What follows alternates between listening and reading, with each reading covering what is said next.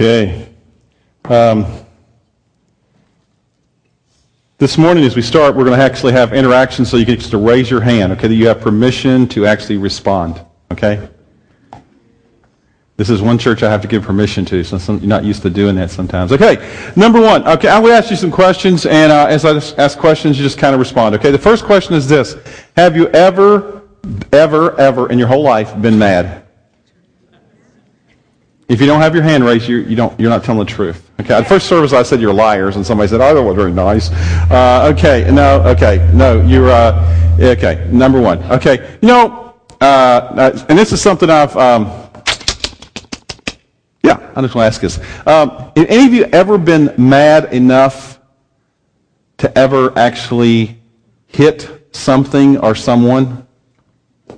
Okay, a bunch of violent people here this morning. In our crowd together. Yeah, I remember when I was 17 years old, my family was going through a little bit of crisis time, and I was frustrated with what was going on. And I remember, guys do dumb things. We do dumb things sometimes. We get mad. And I hit the wall with my fist. Luckily, I went in between the 2x4s, and I just put a hole through drywall, I learned after that how to repair drywall. And so a life lesson learned. But, you've ever been mad. Okay, have you ever been confused? Ever been confused? Okay, yeah. I mean, for all of you that are guys that are married, you should have raised your hand. Because when you got married, there's all kind of things about your marriage that would probably confuse you. Like you walked into the bedroom and you're going like, 17 pillows? Why do we need that many pillows? We can only sleep on one. So I mean, stuff like that, confuses guys. We're just totally like oblivious to what's going on there. So we're confused all the time with that. Okay, question number 3. Have you ever been frustrated? Ever been frustrated? Okay. Ever been frustrated? Okay. Any of you that are parents probably know, because kids have this ability to cause us not to be able to speak in complete sentences, right? Just because we're... And parents all know when you speak that language, we know what we're talking about, right? You get a little bit frustrated. Okay, the fourth question, last question. And I don't know if you want to answer this or not, it's up to you, But have you ever been mad, confused, or frustrated with God?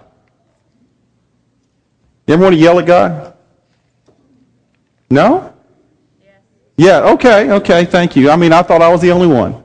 Really, God? Have you ever been that way? Well, this morning, the problem is I want us to be real, at church. The church is the one place in America, for some reason in America, we have this kind of thing, especially when I came from the South, and Southeast has brought this to an art form. But I don't think we're much better here in the Midwest. And the thing is, we go to church and we're supposed to act like everything is fine. And everything is just perfect, and we never have problems, and we act, and almost we're encouraged to act fake.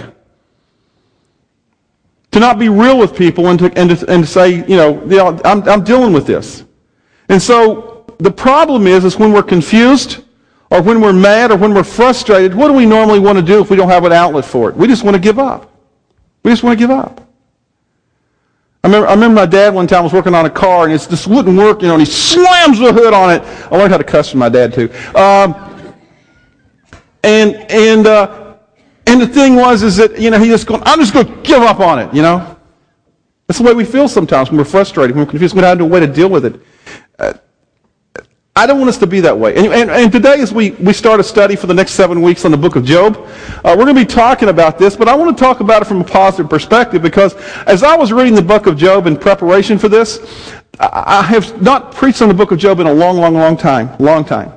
Because in the past, when you preach on Job, you kind of preach on chapters 1 and 2, but there's 42 chapters in the book of Job. 42 chapters. And we always focus on 1 and 2 for some strange reason. And so as I was back a few months ago when we finishing up the story, or we got into a portion of the story, and we're going over scripture, somebody came to me and said, Pastor, we're not looking at the story, we're not looking at the book of Job at all. And I said, you're exactly right. That's one of the things they left out. And they had to edit some things, because you can't cover everything in 31 weeks. And so I said, sure. And they said, can you preach on it? I said, well, I'll think about that. So I started reading the book of Job in my own quiet time. And I read through it about 3 times, all 42 chapters. It's not hard to read the book of Job because it's not super long. But as I was reading through it, I got to the end, the very last chapter, chapter 42, and I'm going, yeah, that's it. I mean, that's the key to the whole book of Job. And I've always focused on the front end of Job, not the back end of Job, the end of Job. And so a couple of weeks ago, when last time I preached, I shared with you that, if you were going to prepare for this series, what I wanted you to do is go and read chapter 42 first, and then go back and start in the beginning. Because it sets up the whole thing. Because at the end of chapter 42, one verse just leapt out at me when I began to read, and it was verse 12, the first part of verse 12, and it says this in chapter 42, verse 12 of the book of Job. It says, "The Lord blessed the latter part of Job's life more than the former part." Do you want that to happen in your life? Would you like the latter part of your life to be blessed more than the former part? I don't know about you. If you're normal and sane, the answer is yes. But the problem is so often in life when we read the book of Job, the first 2 chapters out of the context of the rest of Job, we simply think, it says he blessed the latter part of Job's life more than the former part, but it also means that he blessed the first part too. Even all the junk that we're going to read about. And so what can we learn from the book of Job? Basically, we call the series this, The Life of Job, a story of hope. A story of hope. And so what I'm going to be talking about over the next several weeks, each week, is things we can learn from the book of Job, lessons we can learn about how to live a blessed life. Because it says that his life was blessed. He was blessed more, though, in the latter part than the first part. But there's some keys to that. And I think we'll also learn in the sense that sometimes what we think that is a blessing is not necessarily what the Bible says a blessing is. So we'll look at that as well. Because in Scripture it also says in Isaiah 55:8, God says, "For my thoughts are not your thoughts, neither are your ways my ways." And so sometimes we don't always understand exactly what God is what He's saying in His Word, because we think that we know what God thinks, but we really don't. So let me give you, each week I've tried to narrow it down in this series. I'm trying to narrow it down each week to the sermon in a sentence. Okay, the sermon's in a whole sentence. So this is it. If you don't get anything else today, this is it. Sermon in a sentence. One sentence. If you want to live a blessed life, don't give up on the God who has never given up on you. If you want to live a blessed life, don't give up on the God who has never given up on you. That's what we're going to talk about today. That's the first key to a blessed life. And you'll understand that more in the context as we look at the book of Job over the next 3 hours today. Oh, you didn't get that. Okay.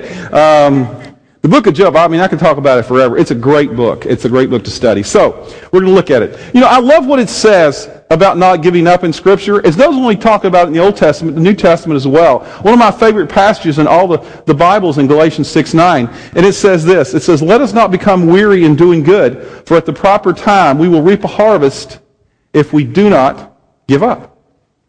If we do not give up. So today what I want to do is just say this right up front. For some of you, this message is timely. It's timely. You're going through a tough time. And for you, this message will be so applicable to today. But if you're in a good place in your life right now and things are pretty good, just file this message away and you'll have to pull it out sometime in the future. Guaranteed. Guaranteed. Because it's what Scripture says. Okay? So I want to say 3 things today, talk about 3 things, 3 lessons we can learn in a sense, or 3 things that we can learn from this thing about, if we want to live a blessed life, don't give up on the God who's never given up on you. The first thing I want to say about it today is this. Number 1, life is hard. Life is hard. We learn from the book of Job that life is hard. I don't think any of us would debate that life is hard. We live in a fallen world. And that means that we chose, as mankind, as a group, that God did not create the world and to have chaos and difficulty and all this stuff, but because of our choices to fall and not follow God and to have sin, we live in a fallen world. And because of the choices of our own choices and the choices of other people, life is hard. That's what happened when we don't follow God's plan in our world. None of us have to schedule hard times, right? We go like, okay, this Thursday I'd like to have an accident. Or, next week I'd like to, go in a hospital or something. We don't have to schedule that. It just happens, right? I've never had to schedule tough times. It just happens. It just happens. Then today we're going to look at Job chapters 1 and 2. And I'm not going to read all the verses I want to tell you about it. So what I want you to do is I want you to go home this afternoon. I don't want you to wait till tomorrow, the next day. I want you to go home this afternoon, and I want you to read chapters 1 and 2 of Job after we talk about it a while. It'll take you all of 10 minutes. Okay? So I'm going to ask you to pull yourself away from the TV for 10 whole minutes today or less and read the first 2 chapters. Now, so if you have your Bibles, as I talk about it, you can open it up. If you don't know where Job's at, it's real easy. Take your Bible, okay, look at about the middle of the Bible and kind of open it up. It should be close to Psalms, okay, close to Psalms, and take a left. Okay? That's where Job is, right before Psalms. And so if you look at the book of Psalms, book of Job, that's where we're going to look at the first 2 chapters this morning, talk about it a little bit. And each week we're going to talk about different places in the book of Job and learn some lessons, hopefully, together that will help us to understand how to live a life that's blessed according to what God's definition of blessed is. Okay, life is hard. Now, the first thing about the first couple of chapters, when we read about Job, the first thing we read in chapter 1 is that Job was blameless and upright. First thing it says about Job, blameless and upright. I would not describe myself as blameless and upright. I mean, that's a pretty nice definition of a guy who lived up. It said he was God-fearing. It says that he was a guy who was just incredibly blessed. And so it tells us right off the bat that this guy was a good guy. Job was, I mean, if you wanted to, in that day and age, talk about somebody that stood at the top of the pack, he would have been there. It says that he had a large family. He must have had a great relationship with his wife because he had 10 kids. 10. 7 sons, 3 daughters. So you don't get that, figure it out later. But he had a good relationship with his wife, and so they had 10 kids. He had a lot of stuff going on there. And he was wealthy. And in that day and age, even to today, we've kind of had this thing, we equate, being wealthy and having a lot of stuff as being blessed. I don't necessarily think biblically that's blessing. It can be a curse as well. But the issue is that it says he did have a lot of things. Another thing about the book of Job is that the book of Job may possibly be the oldest book written in all of Scripture. Many people who are authorities think it's the oldest one. There are several reasons. One of it is because it's nothing else about the Jews or about the temple or anything else is mentioned in the book of Job. It seems to stand alone, but it still fits into Scripture incredibly well. And so we have that. So basically it starts off by talking about Job and his family, how blameless he was and all these things. And then in chapter 1 it kind of goes into this little conversation. We see this kind of look into heaven. And in heaven there's this conversation going on between God and Satan. And God and Satan are having this conversation. And it doesn't really tell us how it starts. It may be ongoing. When you have a conversation there, it probably lasts a long time. But it's been going on for a while. And they must have been talking about stuff about the earth, and Satan is kind of probably going around going like, these people are just worthless. You kind of get that idea. And then God says something. He says, have you ever considered my servant Job?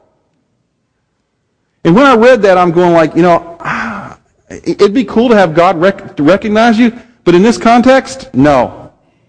No. I mean, if I want to be, I like to be just a little bit under recognition. So, because if he's recognized, he kind of points out to Satan, have you ever considered my servant Job?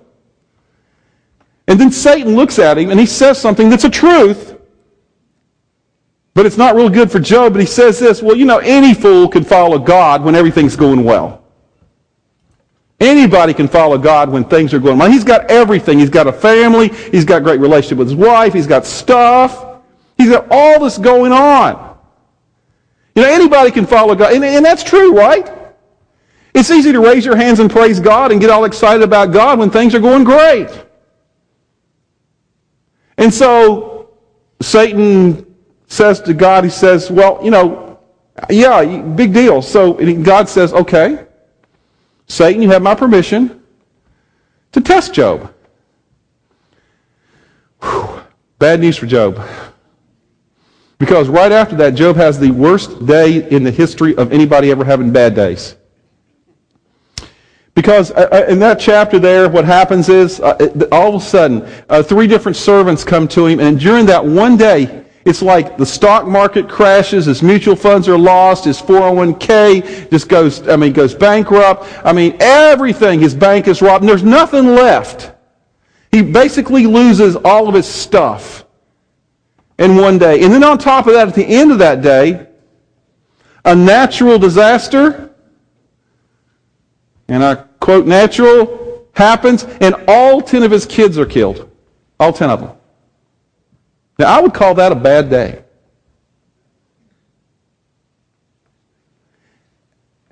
And so Satan tests Job that way. But notice something. Sometimes we think that God and Satan are in this cosmic battle up there, and it's two equal, but opposite forces battling each other. Satan has to get permission from God to test Job. It's not like he has the power, because Satan doesn't have power over God. He has no power. If you watch a lot of horror movies, you think that Satan can go out and do anything to you he wants. No. Can't do it. Not according to Scripture. So he loses nearly everything, and one day he loses all his material possessions. 10 of his children are killed. I can't imagine the pain that he's going through at this point. His response, Job's response at the end of chapter 1, verse 21, he says this. He says, "Naked I came from my mother's womb, and naked I will depart. The Lord gave, and the Lord has taken away. May the name of the Lord be praised." And we read that verse, and we're thinking, man, in that context, you're going like, how can he say that? How can he be such a person of incredible faith? And sometimes that's all we get through Job. And we close the door there on Job and say, that's just the way it is, The problem is chapter 2 comes along. In chapter 2, there's a second conversation between God and Satan, kind of similar to the first one. But once again, they're having this conversation, and what happens is that God says to Satan, "Have you considered my servant Job? Hey, look at him. You tested him. He lost everything, and he still trusts me." And so Satan says, "Well, he still has his health. I mean, anybody can, still stick with you as long as they're healthy." And so God gives him permission to test him again. And Job goes to the doctor, and he gets a report back. And the doctor says, "Job, I hate to tell you this, but you have every disease known to man." Almost. I mean, basically, that's just the description here that we see. I mean, you have everything. Not only, you have everything going on that's known to man. And when you see this, I don't know if you guys have ever been to seen a loved one or been to a hospital or somewhere where somebody is really, really sick, and you walk in the room and you're going, whoa, they look bad. I mean, over 30 years of ministry, I walked into ICUs and emergency rooms and places and seen people just look horrible, and they just look bad. And you just try not to, act like they're bad, try to be positive. But Job must have really looked bad, because it says in Scripture that his three friends, now, friends is in quotation marks too, for three friends show up, and they're there to kind of visit Job and in his misery, and they look at him and they see him, and he looks so bad that it says they could not speak for 7 days. Wow, he must have looked really bad. That's how bad it was for Job at this point. That's what it is. And it got so bad that Mrs. Job, I don't know what her real name is, so we'll just call her Mrs. Job. Mrs. Job comes to Job at the end of all this, and she looks at him and she says, why don't you just curse God and die? This is the same Job, that basically has said these nice things about his relationship with God in 121. But Mrs. Job comes, and so often we want to say, well, why don't God just curse her and let her die? She's going to have that kind of attitude. But remember something. Let's not be so hard on Mrs. Job, because Mrs. Job also lost all 10 of her kids. She saw her husband lose everything he had, and now he's sitting there looking like he's about to die, and she's thinking, there's nothing left for me. What am I going to do? So she responds in that way. And so the thing is this, and that's why I was hesitant to preach about Job, because I've heard messages like this before. I heard this one time years ago. I remember this, a book of Job. And it's kind of a harsh message, because it's like this. It says, I heard somebody say, well, Job had a hard life. None of you have had a life anywhere near as hard as Job. And so what you need to do is suck it up and get over it. Let's pray. I'm not going to tell, that's not where we're going, okay? That's not where we're going. Because, it's not about, the thing is, so often we hear messages like it. The pain you're going through, if you're going through pain right now, is real. It's real. And I'm not going to be that guy that tries to out-pain you. You know what that means? A person that out-pains you, you have some kind of problem, and what they do, no matter what problem you have, theirs is bigger. And if you don't know anybody like that, it's probably you. And nobody likes that person. They don't even have any Facebook friends, because it's always misery. Misery. It's kind of like, if you don't understand that, at least give you an example. It's kind of like, you know what Ginsu knives are?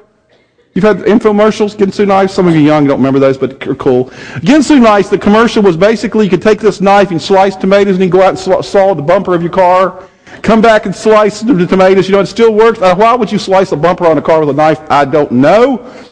But that's the deal. But say you have your Ginsu knife out and you've been slicing on your bumper. You go inside to slice some tomatoes, and you slice some tomatoes, and you slice right, because it's so sharp, you slice right through part of your finger. It's all the way to the bone, and you have to go to the emergency room. You have to get stitches in it and all this stuff. And you go to the office, and you have this big giant bandage on your finger, and somebody asks you, what's going on with you there? And you say, well, man, I sliced my finger with my Ginsu knife after I was working on my car and doing all this stuff, and it hurts, man. It's in pain. I had to have shots for it and stuff. And they look at you and they go like, this is the one-upsman person. They look at you and go, you don't know what pain is. Let me tell you. And he pulls up his pant leg and said, just see this leg? It's not really real. I was out one time, and he started telling the story about how a tree fell on them, and had to chop their leg off with a knife or something. They always have one story that's bigger than your story. It's always bigger. And there's people like that, maybe not quite that dramatic, but always is something worse than yours. And so I'm not going to try to, because the pain you're going through is real. But I want to tell you that the story of Job is about real pain. It's about pain. He had at least 5 types of pain I see in here. I just want to mention them very briefly. First of all was emotional pain. I can't imagine the emotional pain of losing 10 kids. I can't imagine the emotional pain of losing one child, much less 10 kids at the same time. Or the pain of, I know in my own life with my kids, I have 2 kids and 2 grandkids now, and I have and son-in-law, daughter-in-law, all that kind of stuff now. And so those kids, even when they go through any kind of pain, man, it's painful for me. But Job understood it. So, you may have pain to going through. And I know people in the life of this church who've lost kids, who've had miscarriages, who've gone through depression. Christians go through depression? Yeah. I can tell you firsthand. It works. It does. And so the thing is, you have to understand how that works in your life, and it's real pain. Job went through financial pain. He lost everything. He went through everything in his life. Losing everything. We've had people here, even recently, lost jobs. Let me tell you, for guys, it's tough. Women, I know it's tough, but for guys, we have so much of our esteem built into the fact that we can support our family. And when we lose a job, it feels like we're just worthless. It's painful.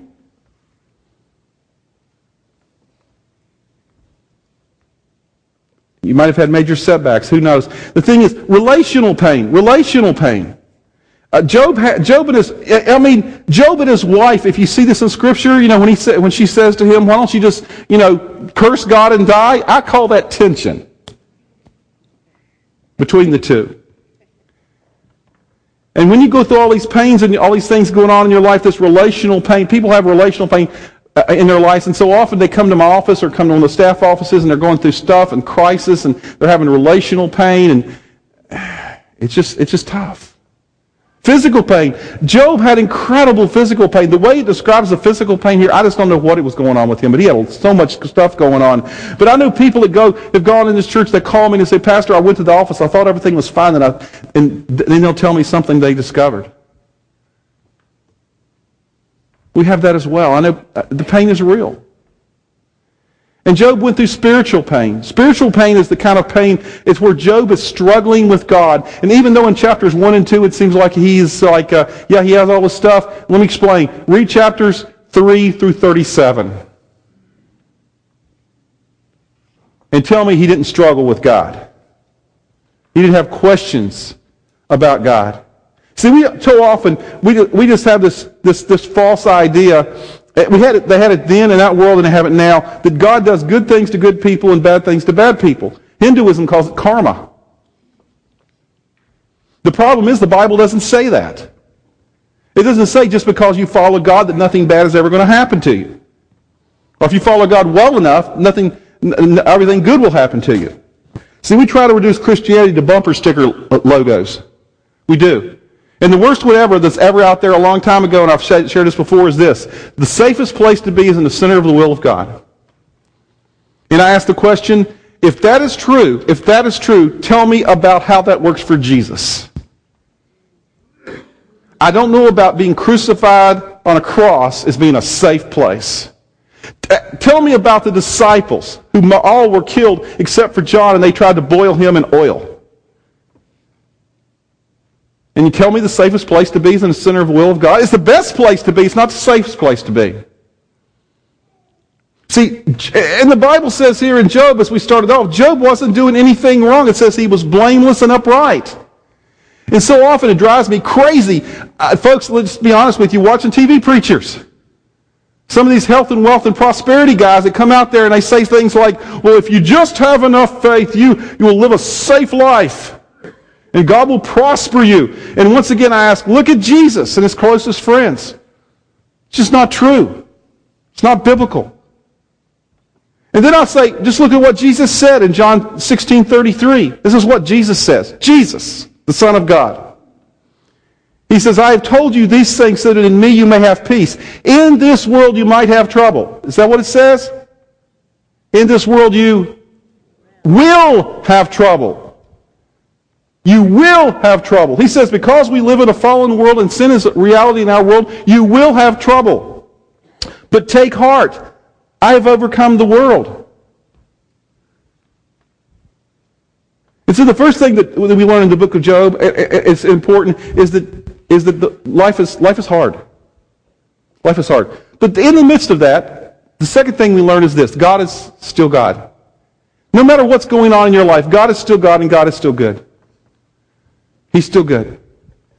No matter what's happening. Your circumstances do not determine his character, do not alter his character. So often what we do is we allow our circumstances to determine our theology. Understand what I'm saying? We're going like, well, I'm going through a tough time, so God must not love me.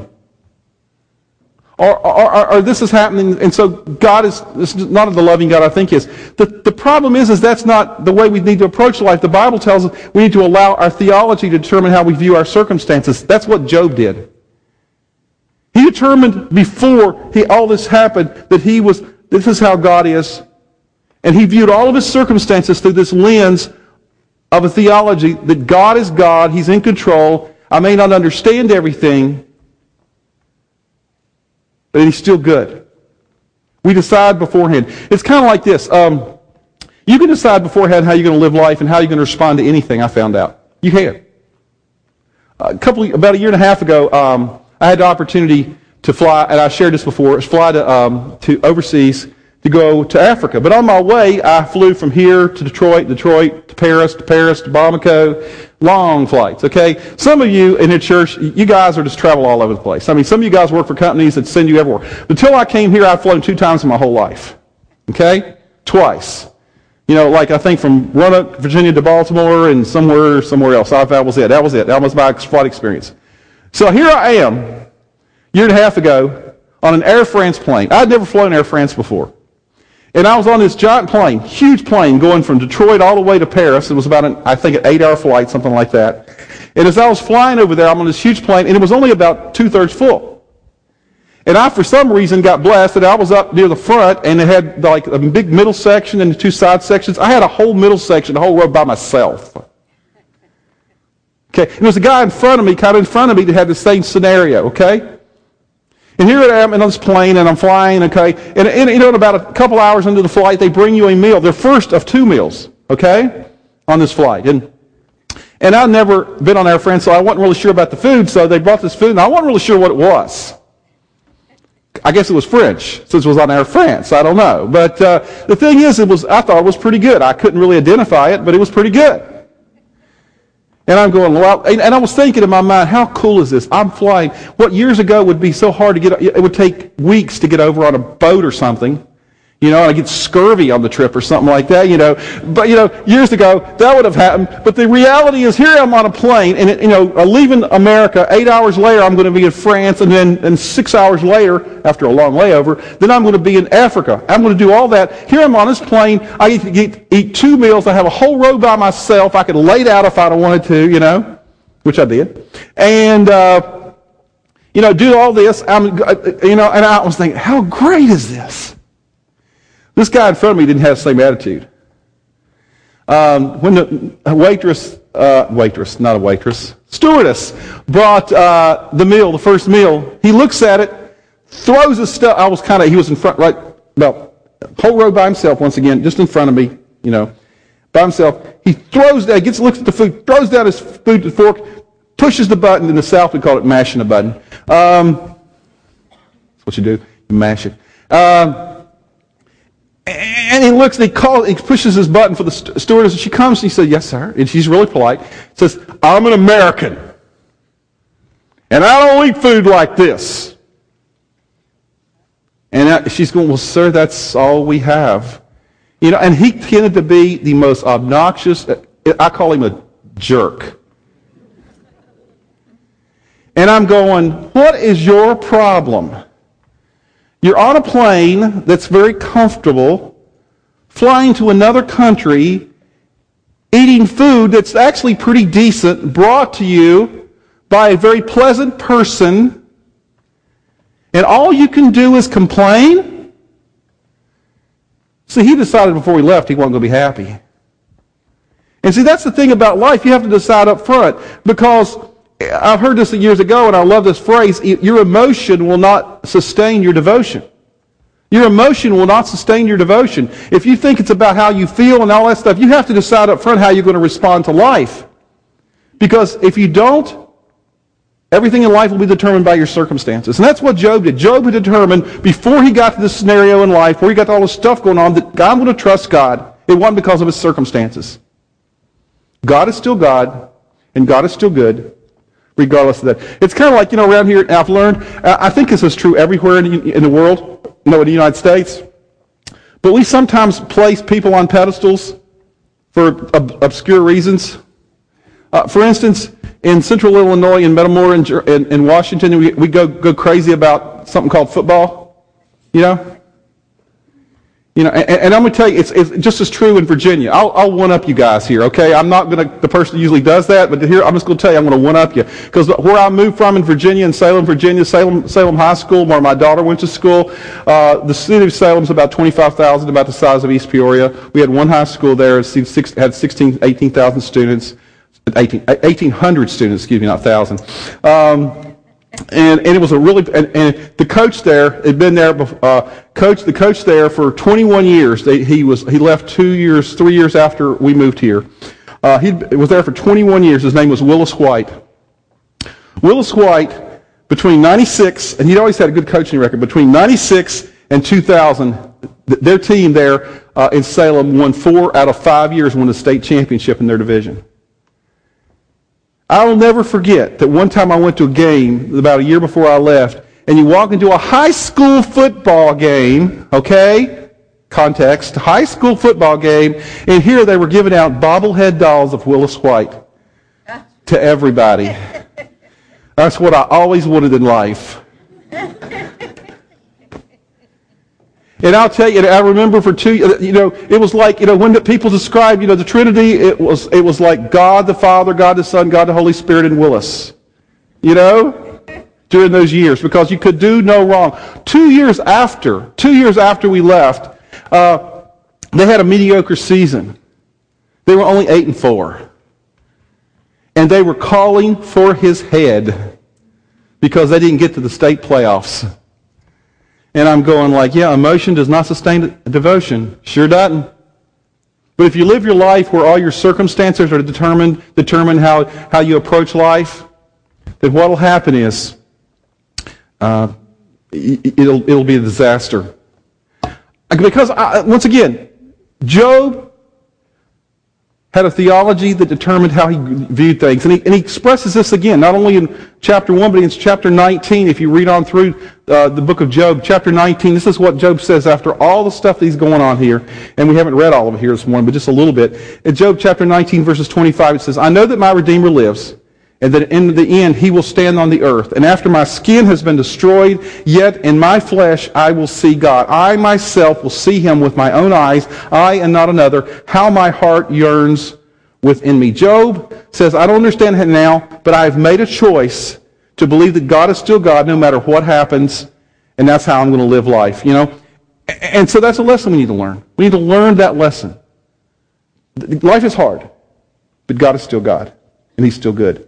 And the way we can live our life fully is to understand how Job did it, and that is to decide up front that our theology is going to determine how we view everything around us.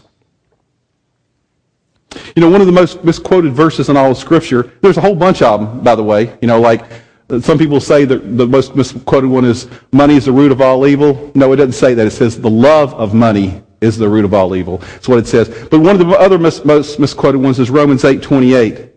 And it says this, and we know that in all things God works for the good of those who love him, who have been called according to his purpose. And so often people use this at a funeral just to simply say, well, you know, the things that happen to your loved one, God has a purpose, he'll bring good about it. Well, that doesn't really say that. What it says that God will work through all the junk, the pain. It doesn't say everything's going to be hunky-dory. That means good, by the way, if you don't know what that means. It's going to be good. And the thing is, he says, but through all that, through the pain, through all the difficulties, God, for those who love him, for his children, he's going to bring about something positive through that as well. So if you're going through a tough time and you belong to Jesus, God is working good through it. You may not see it, but he's working good through it. See, we have a God, and that's why I got you to read chapter 42 first, so you understand what it did at the end. Because we have a God who is in chapter 2 and in chapter 42. Because we have this limited perspective, but we try to lecture God or tell God what he should do anyway, because even with our limited perspective, it's kind of like this. I mean, how many of you have seen a Star Wars movie? Anybody seen a Star Wars movie? Okay, how many have seen all 6 of them? Okay, y'all guys are true fans. Okay, I've seen all 6 of them multiple times. Okay. Star Wars, the movies, and there's 3 more coming out, I understand, which is really cool, you know. But the thing is this, if you've seen there's 6 Star Wars movies, okay, and it's a theme throughout the movies, okay, if you've seen the movies. Okay, it would be like, okay, and who did Star Wars? George Lucas, okay? It would be like you trying to explain George Lucas movie and all Star Wars movie, and you get to go to one movie and you got to go in for 10 seconds. Okay, 10 seconds. And you walk out and you see George Lucas out in the lobby at the theater. Okay, I don't know if that would have happened, but you know, the thing is, he's out in the lobby at the theater. And you've only seen 10 seconds of the movie, just 10 seconds of one George Lucas movie, one Star Wars movie, and you look at George and you say, George, I think your movies are dumb. And you say, why do you think they're dumb? Well, that character in the movie, he's just dumb. And you go, what character are you talking about? Yoda. Yoda? Yeah, the little dude. Yeah, the little dude in the movie. Yoda. Well, you've only seen 10 seconds, and 10 seconds where you're not like, Yoda, you know, the Yoda character. And you're going like, that's a dumb character. That's all you know. And that's your perspective. That's our perspective on life. Because we just see a little tiny bit. And if we base everything, and we look at everything, and I truly sometimes when things are going bad in somebody's life and somebody says, I don't understand, all I can do is say, I don't understand either. But my circumstances and how I view the circumstances are not determined, how I view life is not determined by my circumstances. Like Job, I want to view life and have a theology that God, this is the way I believe it. And even though I don't understand everything, I'm going to view life through that grid. Sometimes God uses pain, or allows pain to happen in our lives to help us progress. It's kind of like this last week, or a couple of weeks ago, it'd be like, I don't know if y'all knew this, but Dan Baker, our children's pastor, a couple of weeks ago took a bunch of kids to camp. And on Sunday morning 2 weeks ago, he took off for camp with 15 of our little kids to go to camp up the Miracle Camp. That night, he started having all these pains and discovered that later, actually the next morning about 4 a.m., that he had appendicitis. And so he had to go to the hospital in the metropolitan area of Paw Paw, Michigan. You know, he had surgery. And so he was there. But, you know, Dan went to the hospital, and he knew that when the doctor was going to operate on him, he was going to cause some pain. You know, and if he didn't put him to sleep, he'd cause a lot of pain. But he's going to cause some pain. And the only way, you know, and it would be like Dan saying, well, you know, doctor, you know, I don't want you to cause me any pain because if you love me, I don't know if Dan would ever say that, you know, if you love me, you won't cause me any pain. The doctor says, the only way I can cure what your problem is to inflict a little pain to cure what the real problem is. See, I'm glad that we have a God who loves me enough to wound me when necessary because he sees the big picture. Finally, last point. We'll be done in 2 minutes. Don't give up. Don't give up. The one thing that I see in the book of Job clearly more than anything else is that if you really want to live a blessed life, you don't give up. I don't know if you would agree with me with this. I think you would. That raising children is both rewarding and frustrating. Amen. I heard amen down here. Okay, Great Oaks and an amen. I don't. Very rare. Amen. Yeah, raising children. But let me tell you that one of the most frustrating things about raising children is when you see your children you know that they're capable of so much more, but they give up. As a parent, doesn't that frustrate you? I'm not talking about them having to do everything perfect. I'm just talking about them, you know they can do more, and they just give up. But because you've been through the wars, and you have some experience, you want more for them, right? Well, that's what God says. He says to us, don't give up. I love this. There's a passage in the New Testament in 2 Corinthians that says this. Therefore we do not lose heart. Though outwardly we are wasting away, yet inwardly we are being renewed each day, or day by day. For our light and momentary troubles, that's what Paul says there, our light and momentary troubles are achieving for us an eternal glory that far outweighs them all. So we fix our eyes not on what is seen, but on what is unseen. Since what is seen is temporary, but what is unseen is eternal. Paul, once again, another person in Scripture, experienced incredible pain in his life, but he's going like, hey guys, if we focus our attention on what's right here in front of us now, we miss the bigger picture. We miss the bigger picture. And that's why we could read in Scripture in chapter 42, verse 12 of Job, those words that we started with. The Lord blessed the latter part of his life, Job's life, more than the first part. And I believe you want it, and I know I want to be blessed that way in my life. I want it for you too. God wants it for you. So if you want to live a blessed life, this is the first lesson out of 7. If you want to live a blessed life, don't give up on the God who has never given up on you. Because when life is hard, and it will be hard, God is still God, and he's still good. So don't give up.